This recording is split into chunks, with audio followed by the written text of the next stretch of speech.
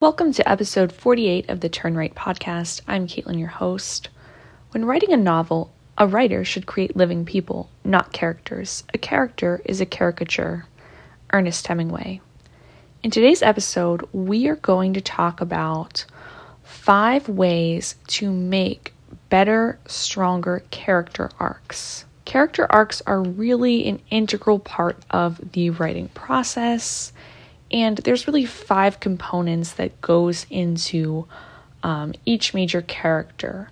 But in specific, we're going to highlight some examples from popular fiction using the protagonist for these 5 subsets. So the character arc has really been broken down by many people. I am not new to creating some sort of content online for this. However, I really wanted to break it down more specifically for newer writers in case you're kind of confused about the terminology that's used when describing the character arc. And I also think it really helps using examples from popular fiction to see how other authors successfully illustrated these concepts. So the first component of the character arc is the thematic truth. Now, this is really the theme of your story, the moral of your story, what your story is really about underneath it all. A lot of writers and editors will recommend when building a story, you start from the theme, because from the theme, everything kind of flows. The plot makes sense, the characters' decisions make sense, and so that's why the theme is kind of a central starting point. So let's look at Harry Potter. I kind of like to look at Harry Potter from an end-to-end perspective because I think that's truly how the arc really plays out. In Harry Potter, the thematic truth is good always triumphs over evil, love always wins. It's a very simple, beautiful, classic theme that's been done time and time again, but people aren't sick of it because people like to see the good guys win. In The Hunger Games, the theme is quite similar. It's really good triumphs over evil. However, it's more about bravery triumphing over evil.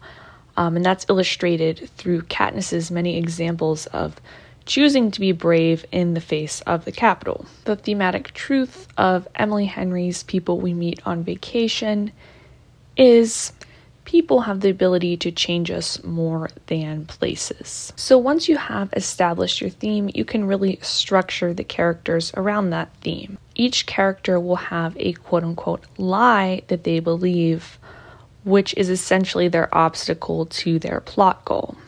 I think when sometimes blogs or professors or writing experts use the term lie, that can be kind of confusing because we don't naturally look at our plot in the way of a character believing a lie. We think of our plot more as the obstacles that the character has to face to achieve his goal, the things that prevent him from getting what he wants.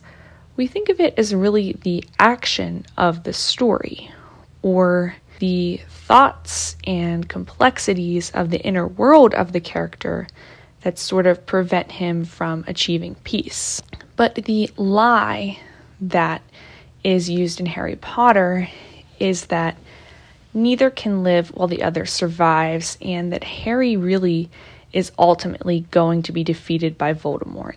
However, Harry doesn't really believe himself to be this helpless person. He just kind of believes that Voldemort is such a powerful person, and Voldemort has really taken everything from him, that Harry can either never be happy or never actually defeat Voldemort. And this is exemplified in the story by all the things that Voldemort takes from Harry, starting with his parents, going to his godfather, Sirius Black, even seemingly taking Albus Dumbledore, Harry's mentor, from him. This also creates the fodder for the story. Harry has to fight Voldemort on many different occasions.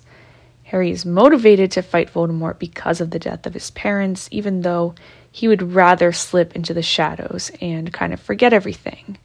But he's reminded again of Voldemort's power when Voldemort kills Cedric Diggory right in front of him.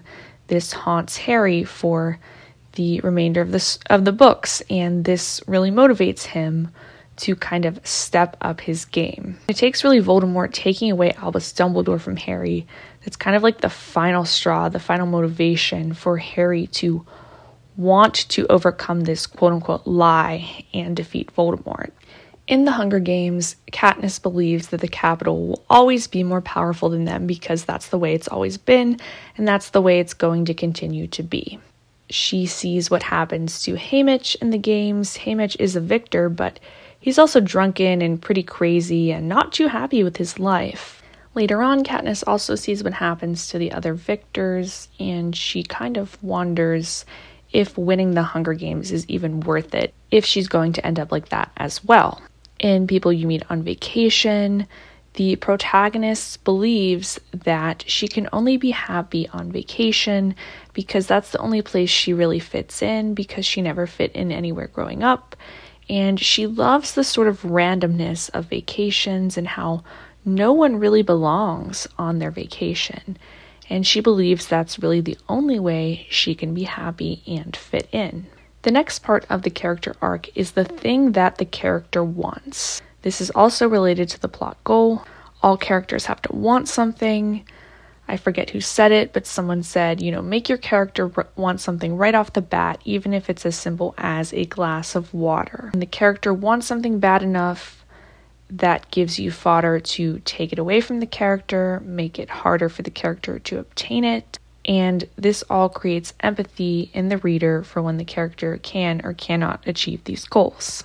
So Harry Potter just really wants to be a normal kid. He doesn't want to be the chosen one. He just wants to go to school, play Quidditch, be friends with Ron and Hermione. He much prefers Ron and his big loud family being in the limelight and Hermione being this amazing brainiac, and Harry just kind of likes to support them and be their friends.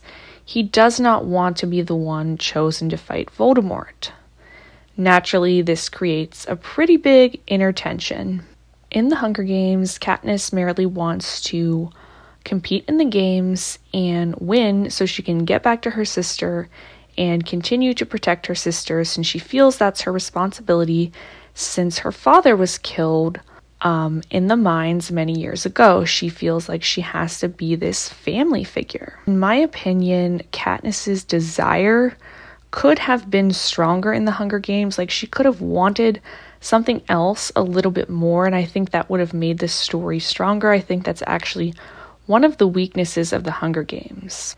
In People We Meet on Vacation, the protagonist wants to love Alex Nilsson, but she will not let herself do that. Then the next part of the character arc is the thing that the character needs. This is something either the character needs to realize about himself or the world, or something he actually physically needs to attain. This will create that tension inside of the character and be a segue for the main conflict.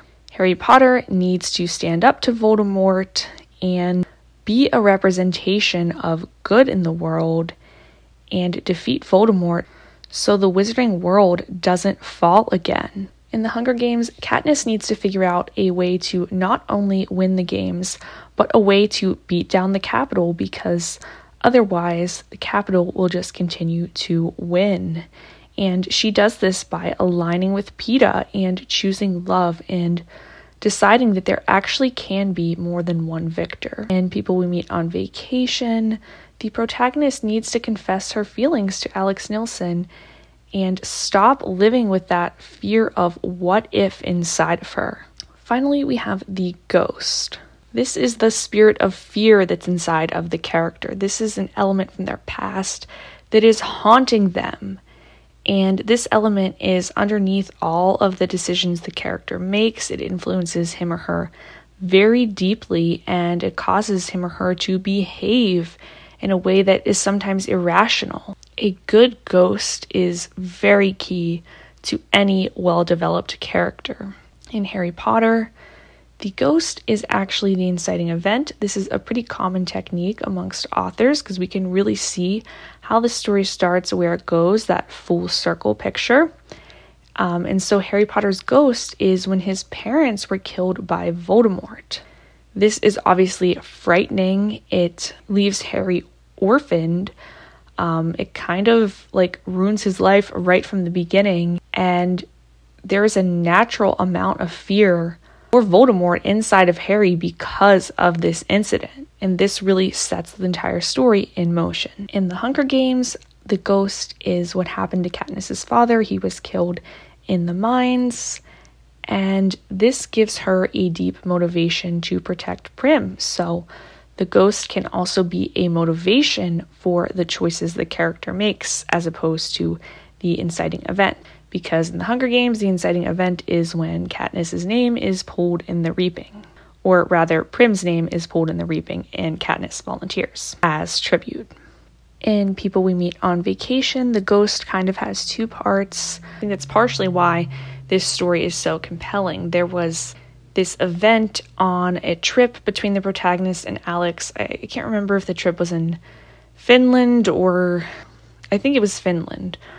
But it was this event that is being alluded to throughout the story where something happened that irrevocably changed Alex and the protagonist's relationship. This event causes the protagonist and Alex to drift away from each other, and their relationship is really not the same. And I just remember the name of the protagonist. It is escaping me this entire podcast. The protagonist's name is Poppy. The other part of Poppy's ghost is when she was growing up, she always felt like she didn't fit in because her family was this like boisterous, crazy family in the Midwest where everyone else was more like clean cut and dry. And she always had these like deep desires. She didn't finish college. She was like this creative, free-spirited girl. And she was bullied in high school for, just not fitting in. And that also makes her act very cautiously throughout her life. And it makes her feel like she can't really fit in.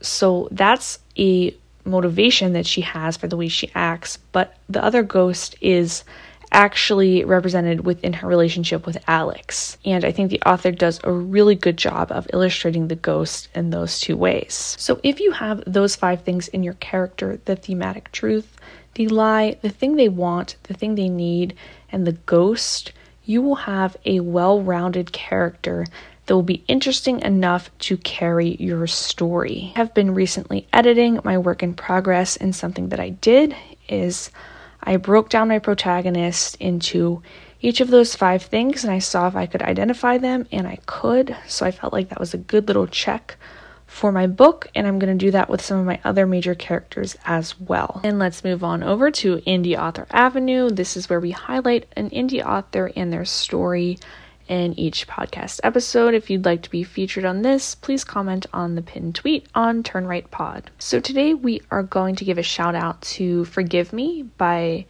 Katari Stanley. I'm sorry if I'm saying your name incorrectly. A secret videotape, a painful truth, a quest for revenge. Investigative journalist Susan Stripe is constantly hounded by eager documentarians for interview requests about the Nightcrawler murders. One of the victims of the mysterious serial killer was a member of her own family, her father. At the peak of her career, her services are sought by Isaac Payne, who commissions her to write an article for his website. Usually her projects delve into more uncomfortable, questionable topics, but there's a deep, almost hauntingly familiar pull about her new client that intrigues her. As she learns more about Isaac, Stripe digs up fresh secrets about the murders, rousing her suspicions. After an awkward confrontation, she wakes up in Isaac's bed with the chain around her ankle. Isaac shows her harrowing footage on an old VHS tape. The contents hit close to home, closer than Stripe ever imagined. Now she has to wrestle with her own moral compass and unpick the truth from the web of lies that turn into a crescendo, where memories created from misery and suffering cannot be silenced. Will Isaac ever lay the past to rest, and how will Stripe cope with the revelations that challenge everything she has ever known? This story is $9.99 on paperback or $0 on Kindle Unlimited. It has some really good reviews, and it's said to be for people that enjoy sci-fi, thriller, and horror. Thanks, Katari, for lending us your book for this week's episode. That's all I have for today. Let me know what you thought of this week's episode by sounding off in the comments, and don't forget to subscribe to Turn Right Pod wherever you listen to it. Thanks for listening. As always, keep writing, keep reading, and keep querying, and I'll talk to you on our next road trip.